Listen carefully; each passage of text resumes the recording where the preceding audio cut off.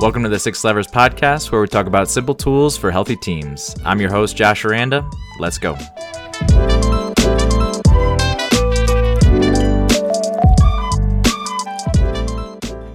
All right, welcome to the Six Levers podcast. I'm your host, Josh Aranda, accompanied by Joe Olwig and Sean Lee, the founders of Six Levers, the Brain Trust, and we're going to go ahead and dive right in.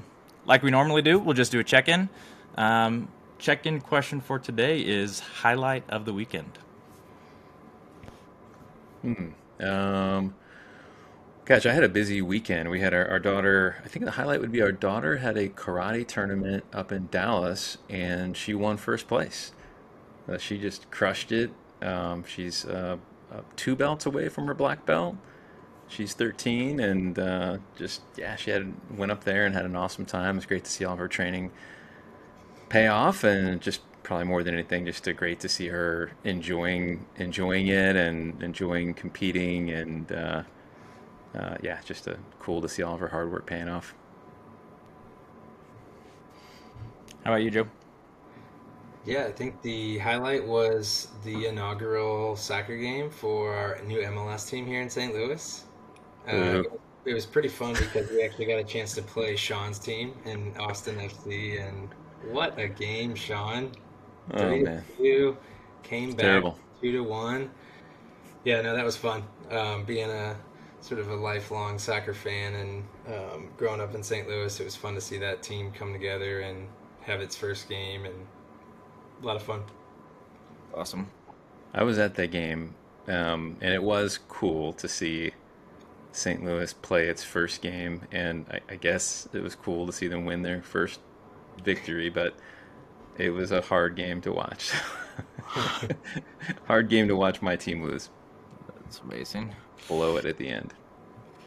I think my highlight was, so we've been trying to do just like family time on Sundays. So last night we went and got pizza at this pizza shop right up the street from us, and then we came home and had movie night. And so we watched Jungle Book 2, and I have this issue where like I love kids movies, and like my wife, it probably drives her insane to like talk to me while I'm watching a kids movie, just because it's like nostalgic for me or something. So the dogs were like scratching at the door, and she, is nursing my new daughter, and she's like, "Can you go let the dogs out?" And she had to ask me like 3 times. She's like, "Will you go let the dog out?"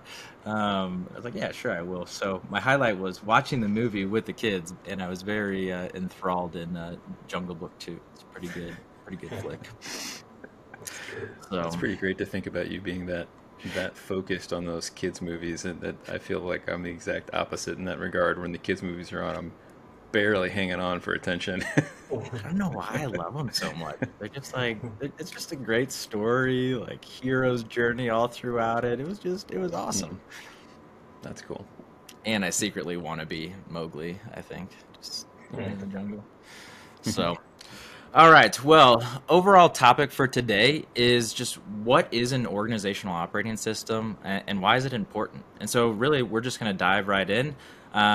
Just like we do when we're kicking these things off, we want to start with a story, right? These are things that are from the field. There are personal experiences that just give us a little bit of a lens to dive right into the overall topic. So the story that we were thinking of is about 4 months ago, we were working with an organization, and really they were kind of in a prospecting stage. And the reason we were introduced to them was because they had a bunch of technology issues. And so we're leading some dialogue with them. We're asking them a few questions, all their pain points. And as we were chatting with that organization, right, all of their pain points that they were sharing with us were not about technology. 90% of them were about people, about the way that they worked, about the direction of the organization, the fact that they were disconnected from all the different things that were going on. Right, so I was talking with the COO, and she was sharing how she only meets with her CEO maybe once a month for about 30 minutes, and it's really just putting out fires. She can hardly get time on his schedule. And then same thing, the marketing director didn't know who she really reported to. So it was this really disjointed way in which they worked. And so finally I just asked the question, hey, do you feel like you guys have a clear and consistent way that you work together? They had shared that their technology team didn't really talk to the department heads. And the definitive answer was no. They just paused and sat there for a little bit. And they're like, no, we're kind of a hot mess. right? And so that was the thing where it's like, okay, we realize sometimes that an organization, OS is always present, but more often than not, it's actually not intentionally designed to help draw those things out. And so today is really, okay, what is an OS? We don't talk about it that frequently. So how can we bring this to light, and how can we bring some intention to it? So really, I'd love to hear from Joe and Sean, what is an organizational operating system in your words, and why is it even important? Yeah, Josh, I can pick up from there, and I'd build off of what you shared about the the system is there, even if we don't know it. That is truly how we think about an organizational operating system. We define it as simply the set of norms, practices, and routines that define the way a team works, and that the degree to which you even know about it is really the degree to which it's been designed and implemented more accidentally versus more intentionally.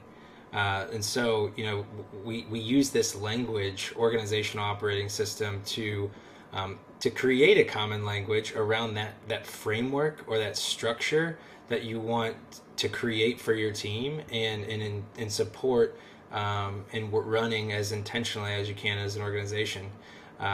With with the partners that we work with, we oftentimes connect the absence of an intentional organizational operating system as impacting people more than anyone, right? If we've not defined some of those things that you talked about up front, then people are left to bear the burden, right? People are gonna be responsible for being reactive to the system, and ultimately that's a huge part of this.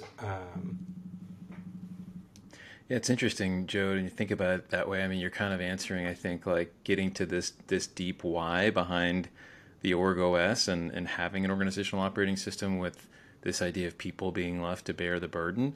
And I think in many ways this feels counterintuitive to a lot of leaders when we get into this, where we many times leaders are avoiding like things that look like rigid systems, or over systemizing the way they work, because they have this sense that if they do that, it's going to cost something on the human side, right? And I think one of the things we've seen is there's this balance between the right amount of supportive system, the right amount of like the correctly and appropriately for your organization designed organizational operating system that does have that effect of taking the pressure off of the solve for org health being, a leader being a superhero every day. And so it's kind of I think in many ways we're trying to dispel a myth, or bring some clarity to the idea of how these two things work together.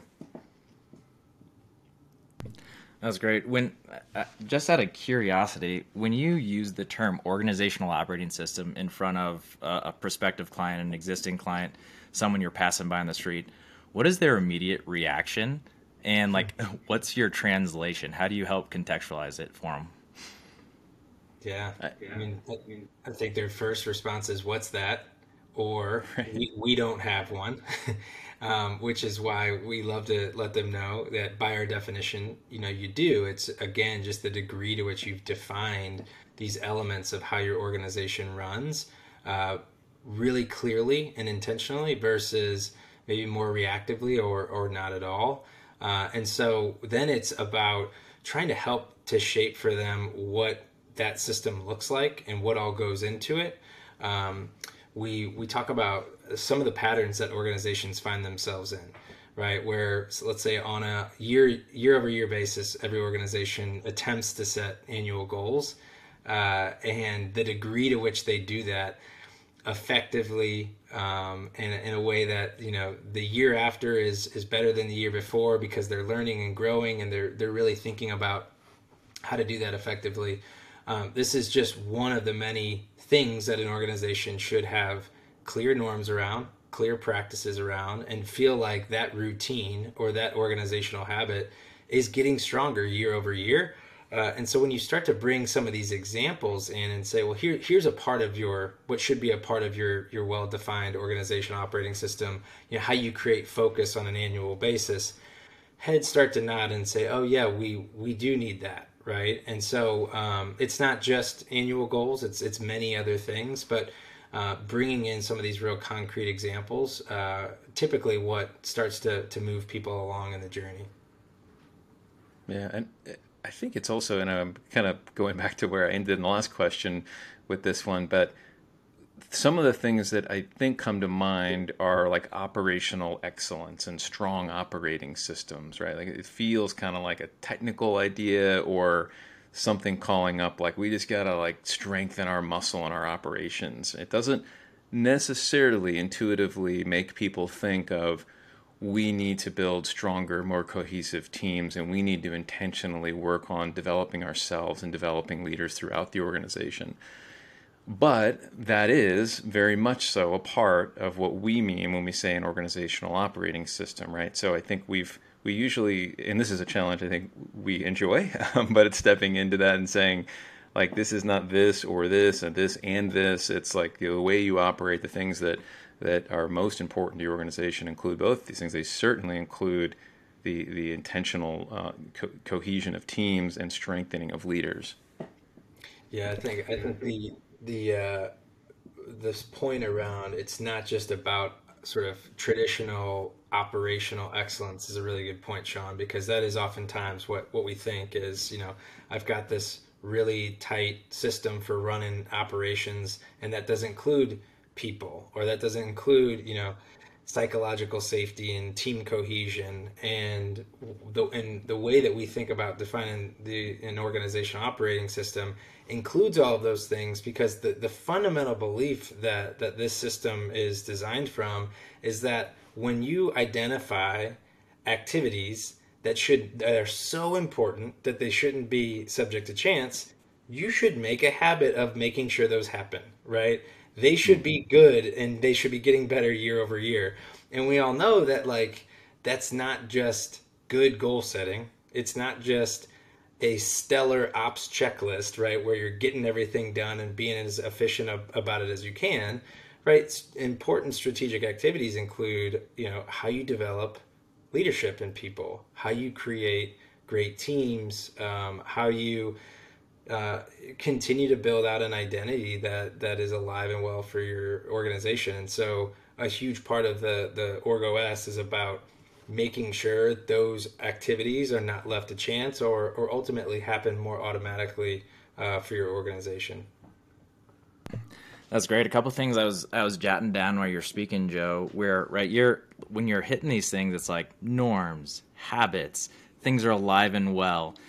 And I think that's the misnomer or something, in that like the organizational operating system should be alive and ever changing and adapting to your organization and getting better.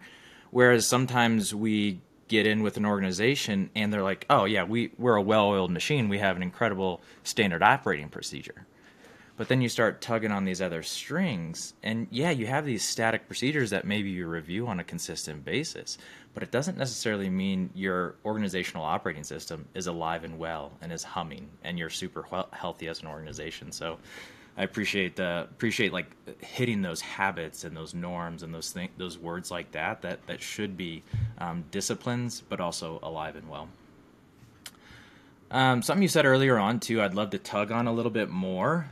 When you said people are left to bear the burden, can you build on that a little bit? Right, we've talked about the organizational operating system, 6 levers, being very people focused, and then you hit this term, people are left to bear the burden. Can you touch on that a little bit? What do you mean? What are some of the symptoms of people bearing the burden? Well, I think if you start at the highest level, a CEO transitions out and the new CEO comes in.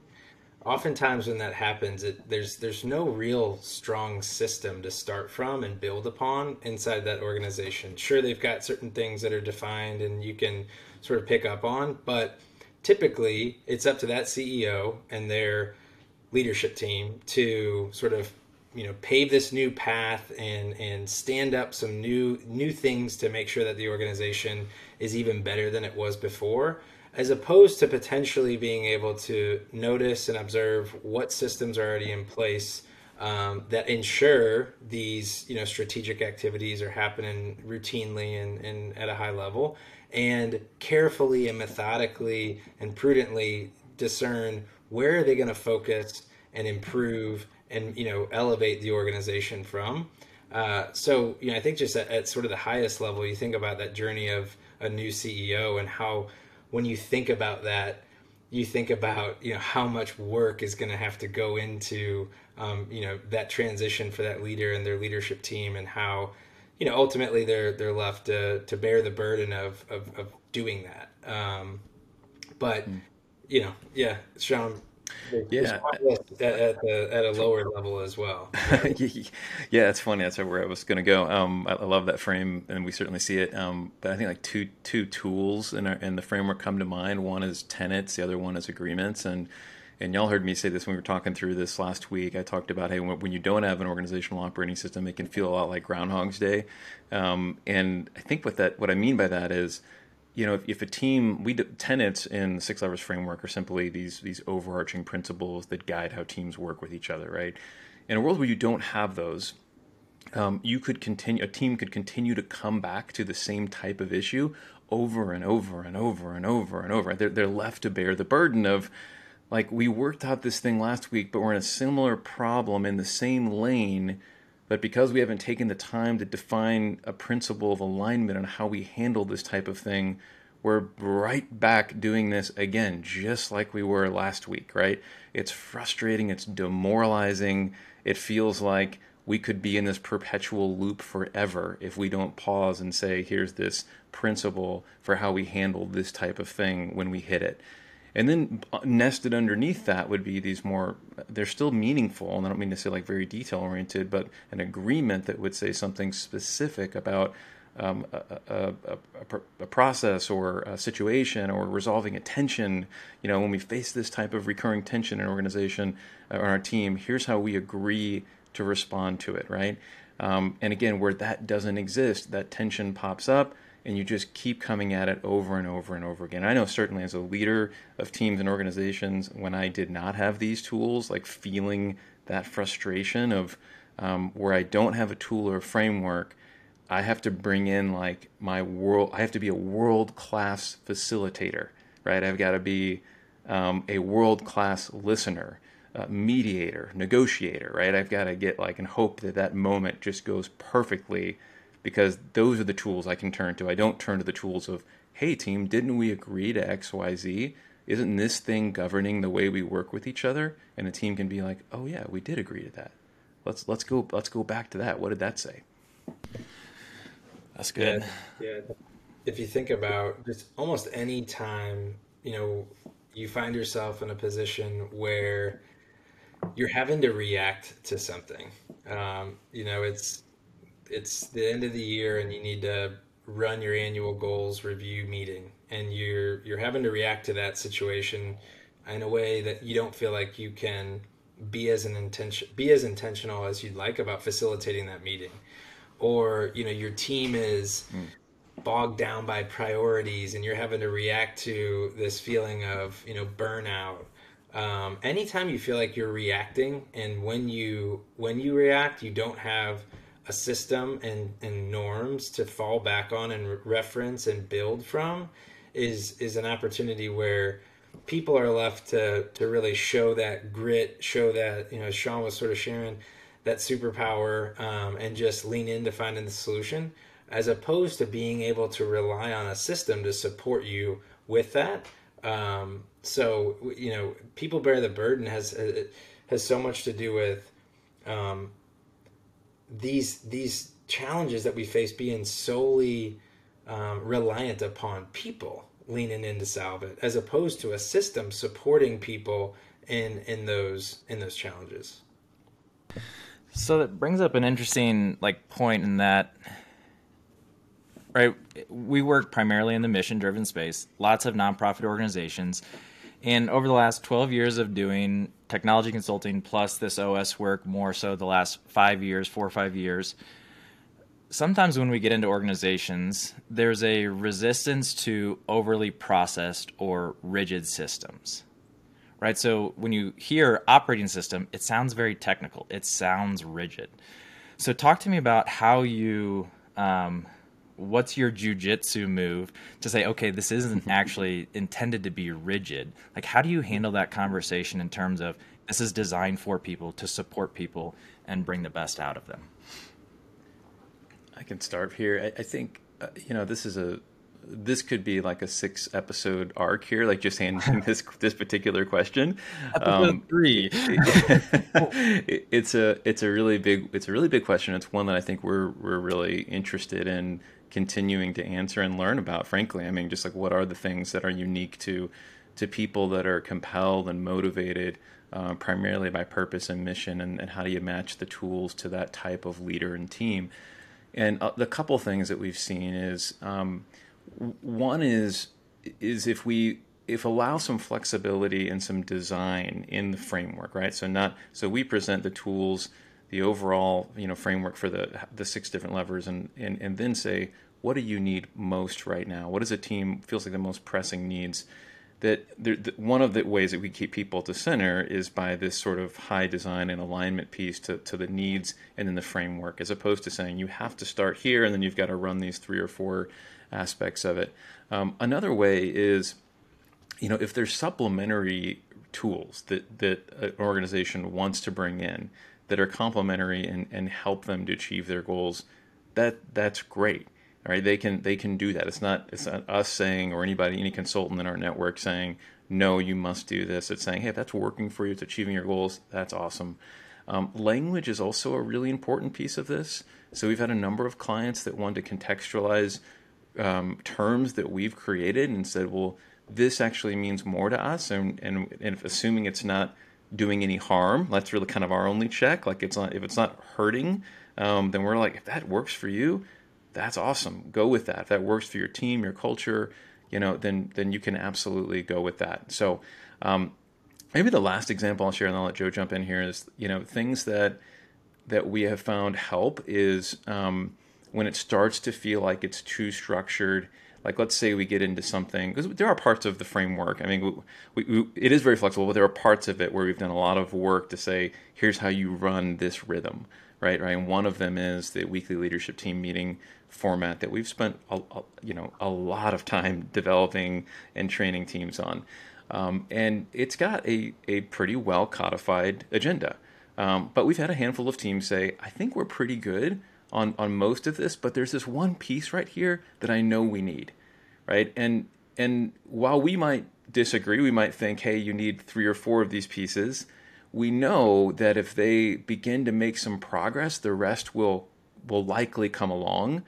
And so our position has been to say, that's awesome. Go for that one piece that you've identified that you need, and let's see what happens. Let's see, when you start checking in on your quarterly priorities, what impact that might have. And maybe that'll lead them to want to bring in another element of that. So it's like the underpinning of that for us is just a belief that progress is fuel for so many things. And if we can not fight them and say, you must do it this way, you must try this, you must follow this play, and say, let's go with what they're willing to do, and continue to encourage them to build more and more to strengthen their operating system, we see that have a big impact with teams.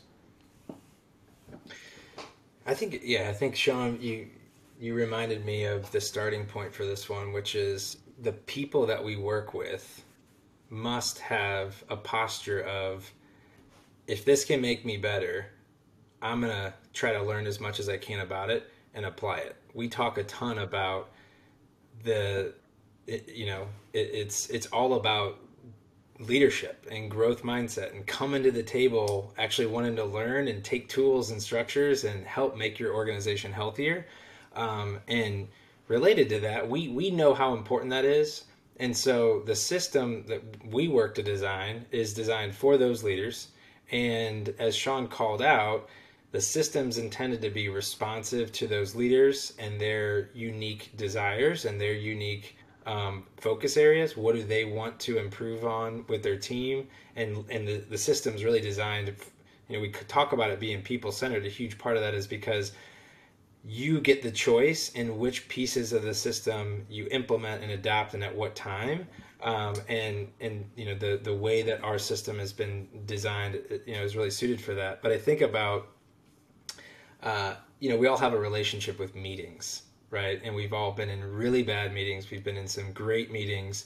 But I think for that leader who is interested in growth and impact and really cares about their work, if you place a leader in a structured meeting with clear objectives, an agenda to support those objectives, a strong facilitator of that meeting, and let that leader participate, versus a leader being in an unstructured meeting with low intentionality around objectives and agenda, 10 out of 10 times I can tell you what meeting the leader is going to prefer. And that's sort of a small way of thinking about what a more intentionally designed organizational operating system gives you, right? It gives you just enough structure for you to go into those spaces and show up and actually get to focus on strategy and creative, solutions and things like that, as opposed to why am I in this meeting? Who's running this meeting? Being critical of the meeting itself, right? And so, the way to think about how to avoid, actually, it's not even about avoiding rigidity. It's recognizing it's got to be people-centered and it's got to be adaptive to the leader who's going to implement it.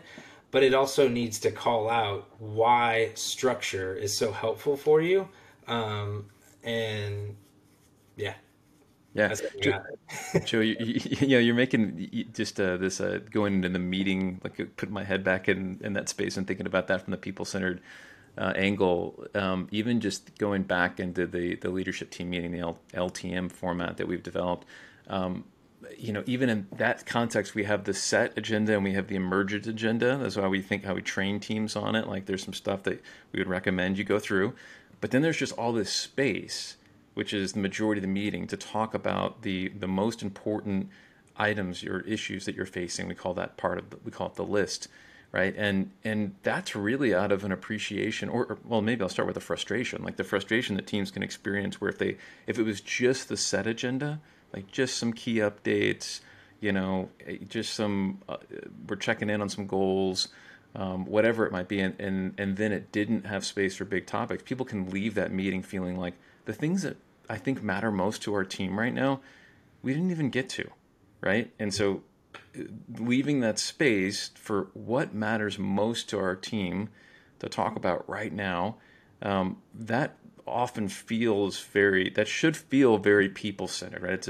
It's tuning in to the issues and culture, whatever we're facing as a team this week that we need to prioritize working through. So I guess I'm just calling out that even within the things that can feel pretty structured in an organizational operating system framework, it's building in space to make sure the people element has room to thrive. That's great. So when you guys were chatting, it makes me think about, all right, so what's the risk if it's not people-centered, right? We're talking about frustration because of a type of meeting, or, my issue isn't surfacing to the top and it's been kicked off of the list, the last 4 weeks in a row. Let's play this out. What is the scope of the risk of having an unintentional OS and something not being people-centered? I have a 2-part question, so I'm queuing up my second one with this one.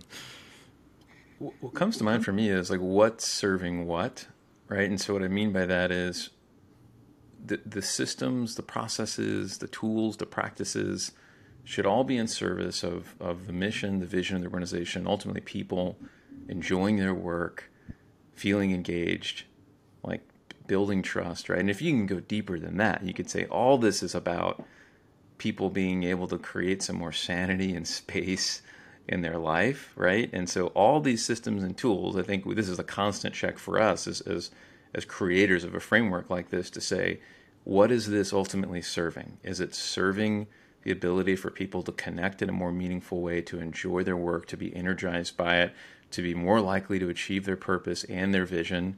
And so that's the constant check for us, is it doing those things? But we've all been a part of systems that are not doing that, right? Where it feels like for some reason we've fallen into this place of we're just running this play. We haven't stopped to say, will it do those things? Will it achieve those things that I just mentioned? We fall into the space of we just have to follow this for whatever reason. And so I think that's the pitfall and both encouragement that we're trying to follow here.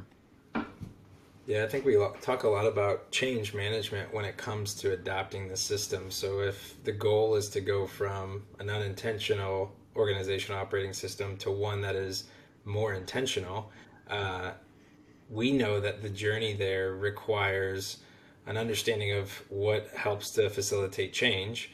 And a huge part of that is the investment of the people who are going to be a part of that change.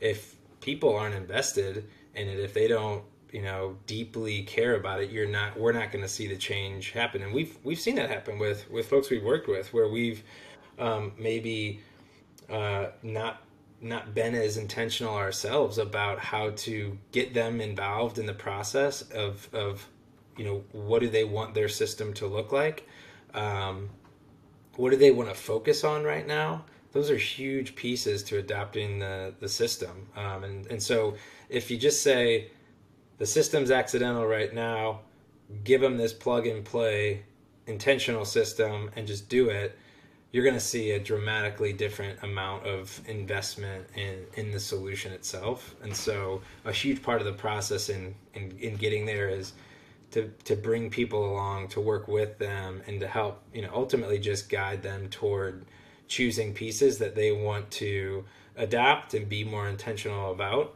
and just kind of continue going down that path of adapting more and more as it is something that they're motivated to do.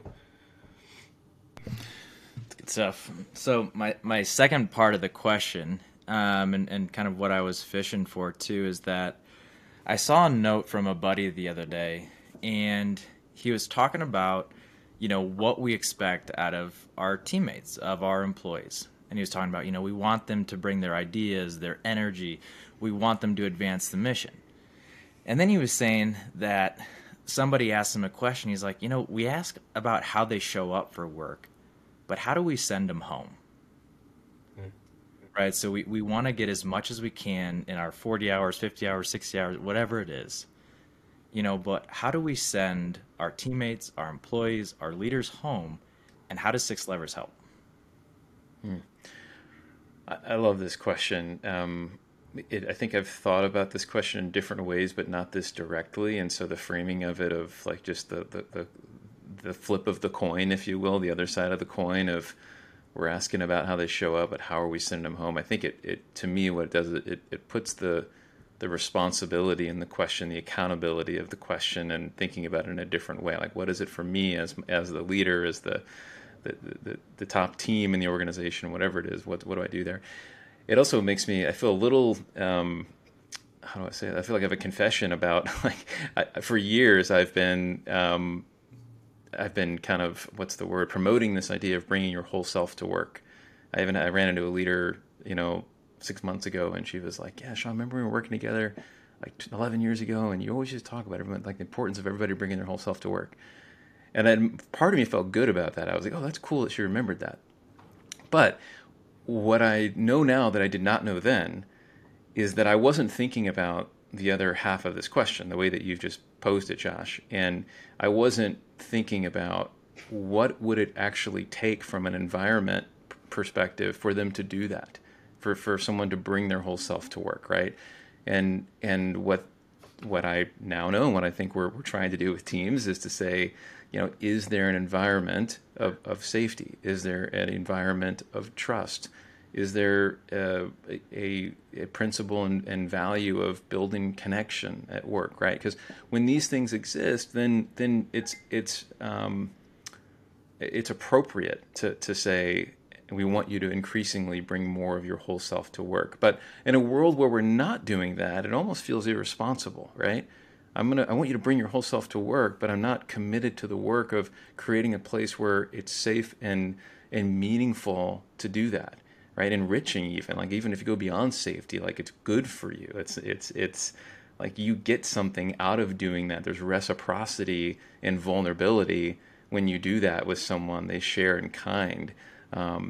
So it really takes all those things for that to be true, and that's I don't know. I feel like I'm not answering your question directly, Josh, but that's where it's got my head at, is like, how do we want to send them out? It's got me in this place of what are we doing to create the environment for them to hopefully do the things in which we want, the way we want them to show up.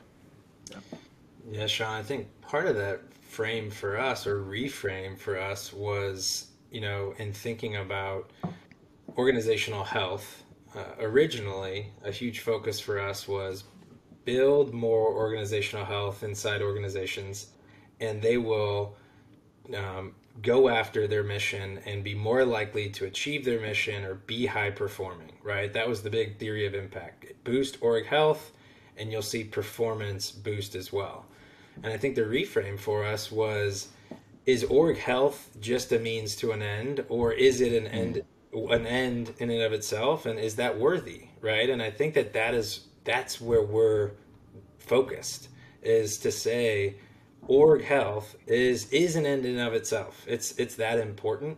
And so when you reframe, you actually think about, how are we sending people home, right? How healthy are people when they go home? And if they're not feeling just as engaged and inspired, then that's a data point, right? That's a data point to respond to. That's something that you want to directly address, as opposed to just thinking about, oh, well, if Josh is going home a little, less engaged and worn out, he's going to be less likely to, make the impact or drive the result that he's responsible for. Well, sure, that might be true too, but we actually just care about how Josh goes home, right? And so the framework does focus on how do we bring that level of intentionality to the health of the people who are inside the system.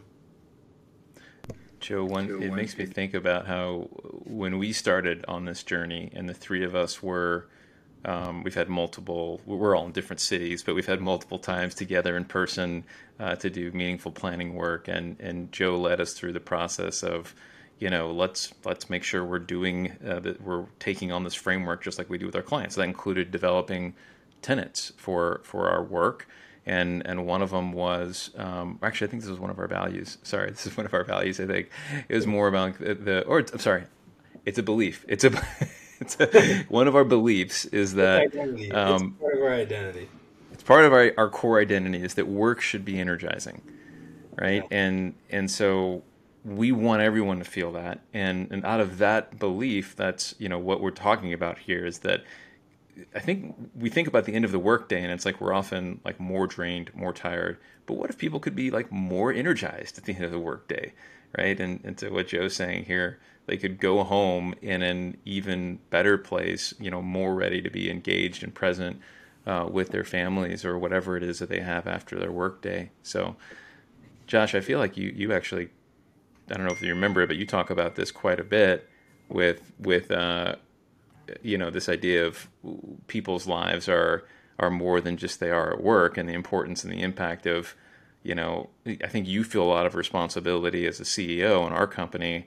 I don't know if you'd want to speak to this, but I've heard you say this quite a bit about what it means to run a healthy company and how we send people home. This isn't part of the episode.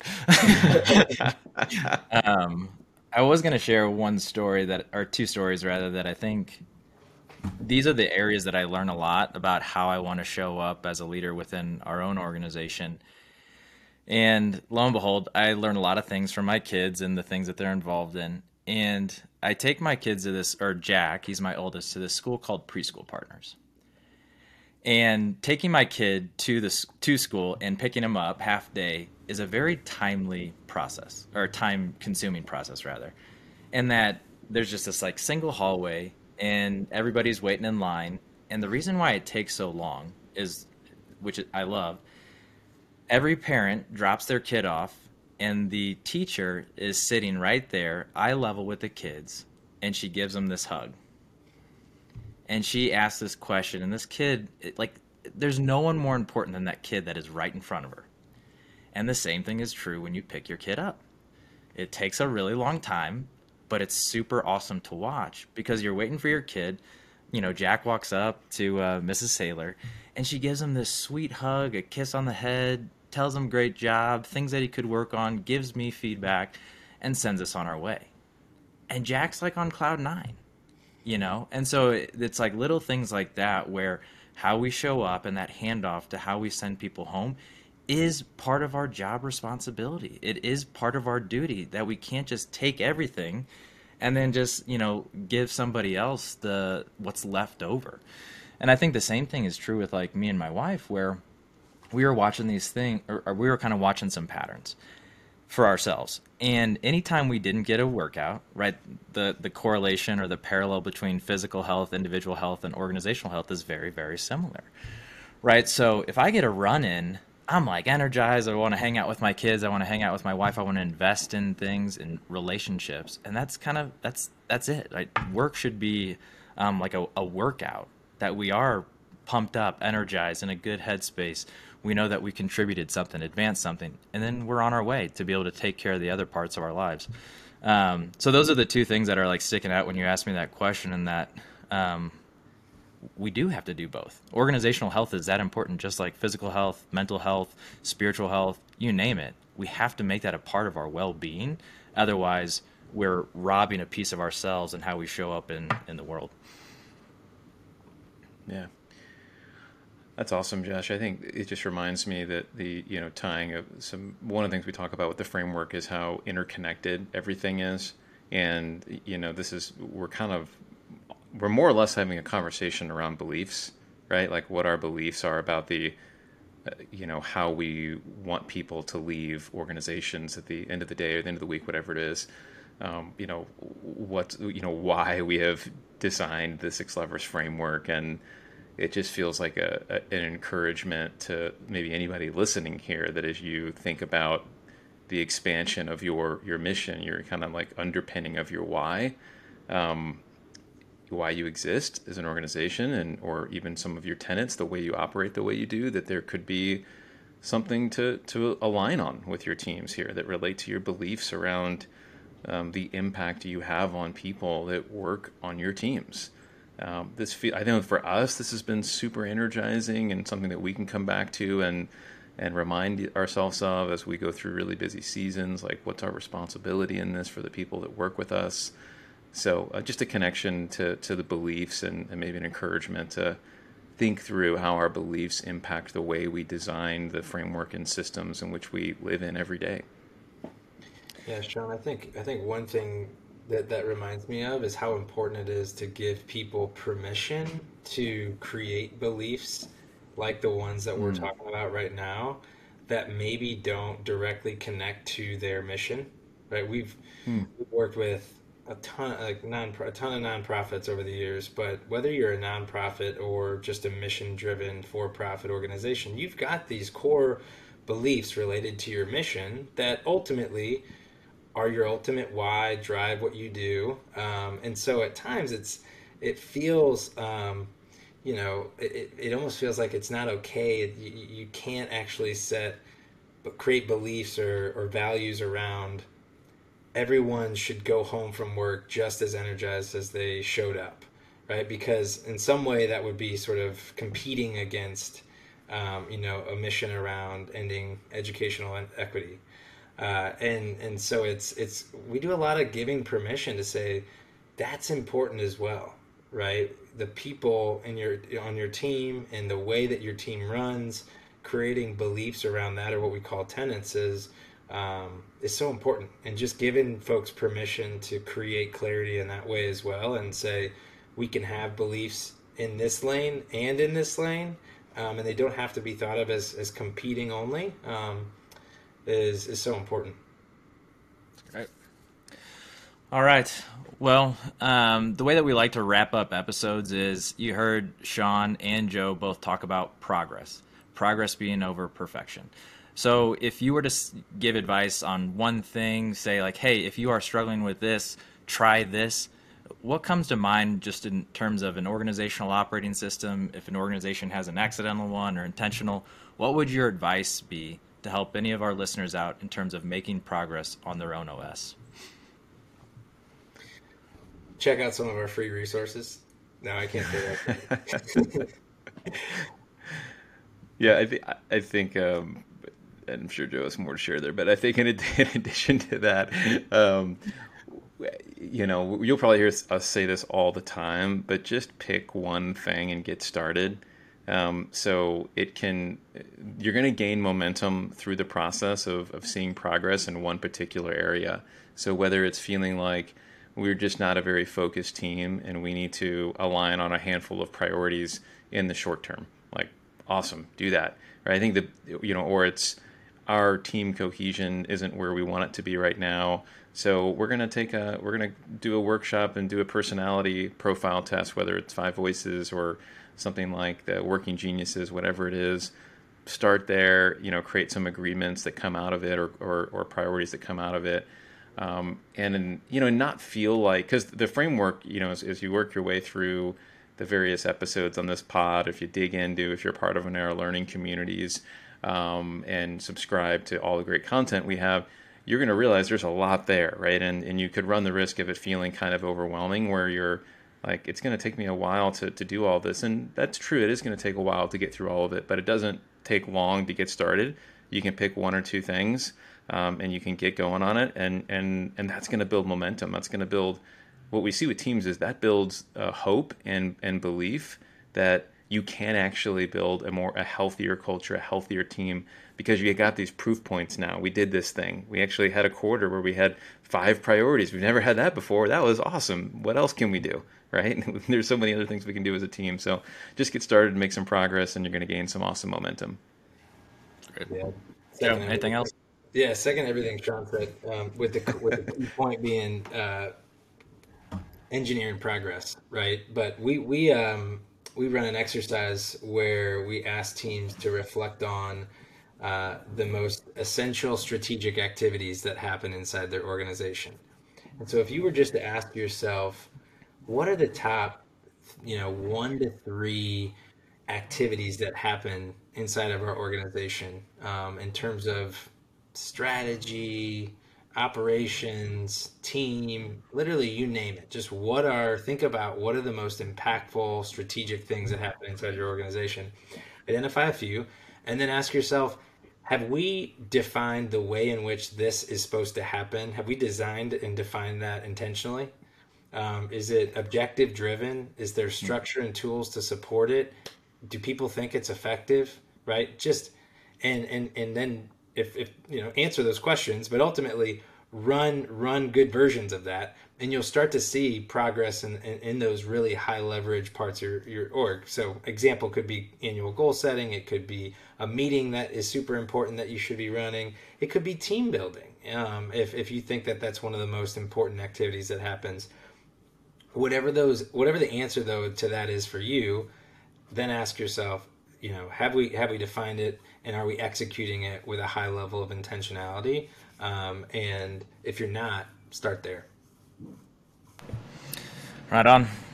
And of course, if that isn't enough, dive in, check out our free resources. If you do want to learn more about Six Levers, what we're doing, the best way to find out is go to sixlevers.co.